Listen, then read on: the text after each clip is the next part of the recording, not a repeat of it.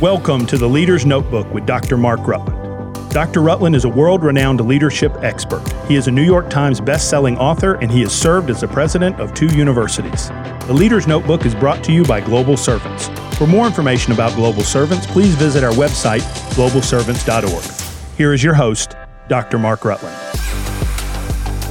In my newest book of Kings and Prophets, the major theme of the book and of the title is about the conflict, the interaction, if you will, between the Old Testament prophets and the kings with whom they dealt. Hello, I'm Mark Rutland. Welcome to the Leader's Notebook. I'm in the middle of a series based on that book of Kings and Prophets. At the end of the podcast, the announcer is going to tell you how you can get your copy or multiple copies of Kings and Prophets. I hope you will. I know you'll enjoy it. The response has just been terrific. It's a book that will make immediate application to your life, and I know you're going to enjoy it. Now, on last week, we began the ministry of Elisha. We ended the ministry of Elijah, and we began the ministry of Elisha. We talked about Elisha's miracle in the desert, where he prays down rain in the way that Elijah prayed down fire, but in a unique way. So he learned the power of prayer from his mentor, Elijah, but he found his own creative expression. He experienced God's supernatural power, and he found his own voice. Because the miracle in the desert is completely different than the miracle on Mount Carmel. Elisha's miraculous power is no less than Elijah's, but it's different. From one generation to the next, supernaturally anointed ministry and leadership can look different and still be just as effective. Now, in today's teaching, we're going to talk about Elisha's second encounter with a king.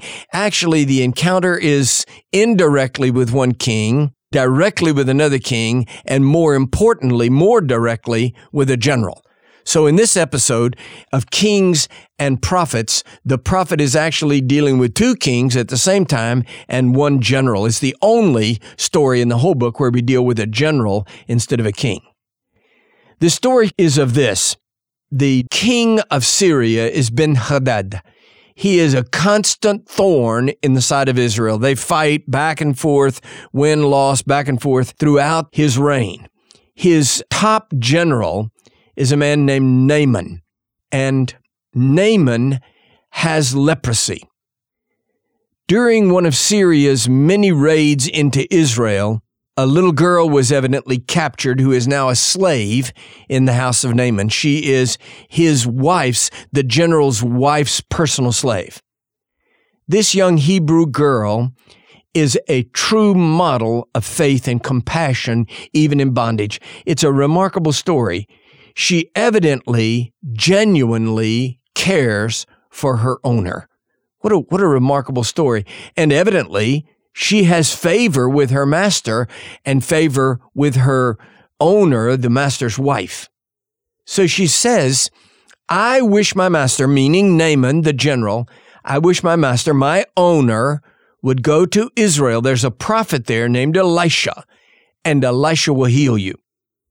It seems more logical to me that even if she knew that Elisha would heal Naaman, that she would withhold the information. This is a guy who owns her as a slave. Why not just let him die of leprosy? Why not just be smug knowing I know the secret that could get him healed and I'm not going to tell him? It would give her a sense of personal empowerment, I would think. Instead, she wants her master healed and she wants God glorified. She wants this Syrian general to know that the God of Israel is more powerful than the gods of Syria. She says there is a prophet in Israel and he can heal you. Furthermore, she must have genuine compassion for our master. In the whole story, certainly Elisha is the person of power and prominence in the ministry, the supernatural ministry of healing. But this little girl is a person that is tremendously admirable. So the general, Naaman, tells the story to his king, Ben-Hadad. Ben-Hadad, the king, sends Naaman to the king of Israel and says, with 40 camels loaded with treasure, and he sends a message saying, here's my servant Naaman. He's got leprosy. Please heal him. Now, do you see this? The little girl does not say the king of Israel can heal the general. She says there's a prophet in Israel. But kings tend to trust kings and not prophets. So he says to the king of Israel, heal my general. Now, when the king of Israel receives this appeal, he turns to the court around him and starts crying out. He says, this is a provocation. He sends his general to me to be healed. He knows I can't heal him. He's just trying to provoke war. When I don't heal him, he's going to attack us and say, the reason I attacked is he wouldn't heal my general. And he's ranting and raving when Elisha steps in and says, now, calm down. It's not you that he wants to heal Naaman. He wants me to heal him.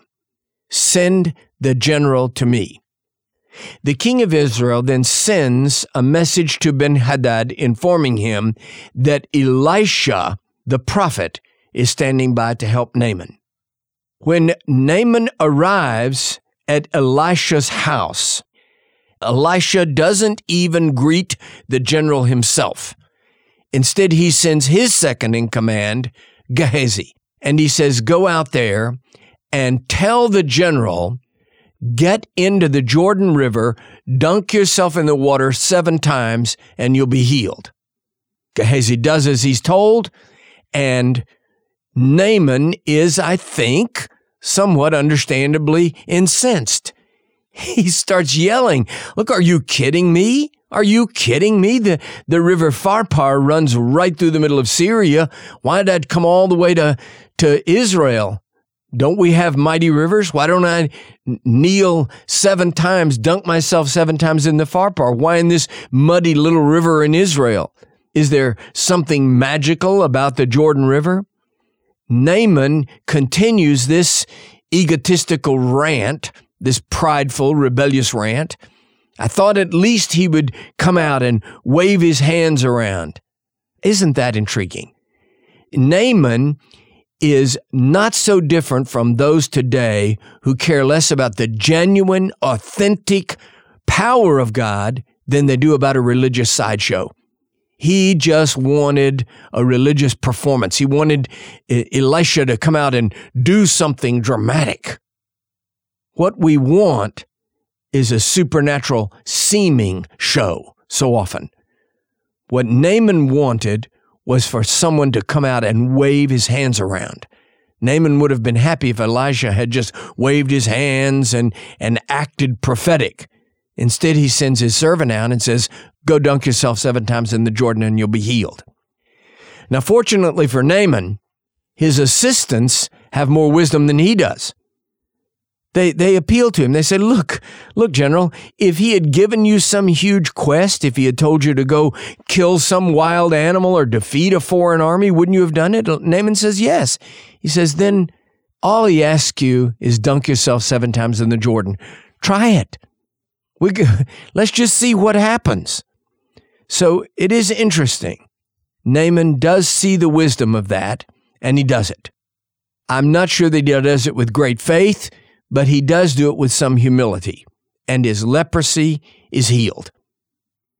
In gratitude, he sends the treasure. Remember the treasure that Ben-Hadad had sent to the king of Israel. Now Naaman still has it, and he sends it to Elisha, the prophet. And he says, this is all yours. My king sent it to your king, but I'm giving it all to you. Elisha says, I didn't do it for the money, and I don't want your money, and I won't accept your money.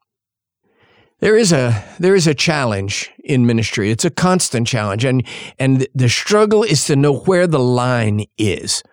Paul the Apostle said, you don't muzzle the ox. The ox should be able to eat the grain that he's treading. We ought to be able to do that. We understand that.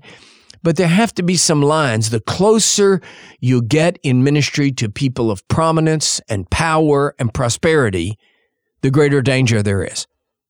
There is a fascinating little passage in the book of Proverbs that says, when you sit at a rich man's table, put a knife to your own throat. In other words, be able to say, if you gorge yourself here, you're going to die. So you have to be able to kind of threaten your inner impulse, your appetites, in order to keep yourself from being compromised by the wealth and prominence and celebrity of those to whom God gives you access. You want God to give you access to people of power, to the mayor, to the governor, to the president, to kings, to celebrities. That's great. That's a great ministry. But remember, it's also a dangerous ministry, and their prosperity and their celebrity can bring you down. Elisha is impervious. He says, I don't want it. So Naaman leaves. Now, Elisha's assistant, Gehazi, decides he wants the treasure. So he runs after Naaman, and he lies and defames Elisha. This is very important. It's not just that he wants the money. It is that he projects his greed onto Elisha. And he says, look, my master has changed his mind. And what he would like is some silver and a little gold and some Brooks Brothers suits, 42 long. And he just starts telling all the things he wants. Naaman doesn't mind. He says, great, he's been healed. He's deeply grateful. Anything, he says, anything you want, take it, take it. So Gehazi takes the treasure and returns to Elisha's house and hides it in his own closet. Now, isn't this remarkable? Gehazi knows the supernatural power of Elisha. He knows he is a genuine, authentic prophet. He knows that God gave him the mysterious secret of how to heal Naaman's leprosy. He can pray down rain in the middle of a desert. Gehazi knows all that, but he thinks he can hide Naaman's treasure from the man of God. Isn't it amazing? The immediate message is apparent. Don't mess with Elisha. But the broader principle is prophetic authority and power must be undergirded with character and integrity. Following the Naaman incident, Elisha, the healer, becomes Elisha, the supernatural spy. For today, remember this: the spiritual authority that God pours into any ministry, the anointing, we might call it, the mantling that God puts on any ministry to preach, to teach, for healing, for miracles, or for prophetic authority, it must be undergirded with the character and the decency of Elisha. When Elisha realizes what Gehazi has done, then he says, you want Naaman's treasure? You want his gold? You want his silver? You can also have his disease. And Gehazi receives leprosy. When we compromise with the world, the diseases of the world can become ours.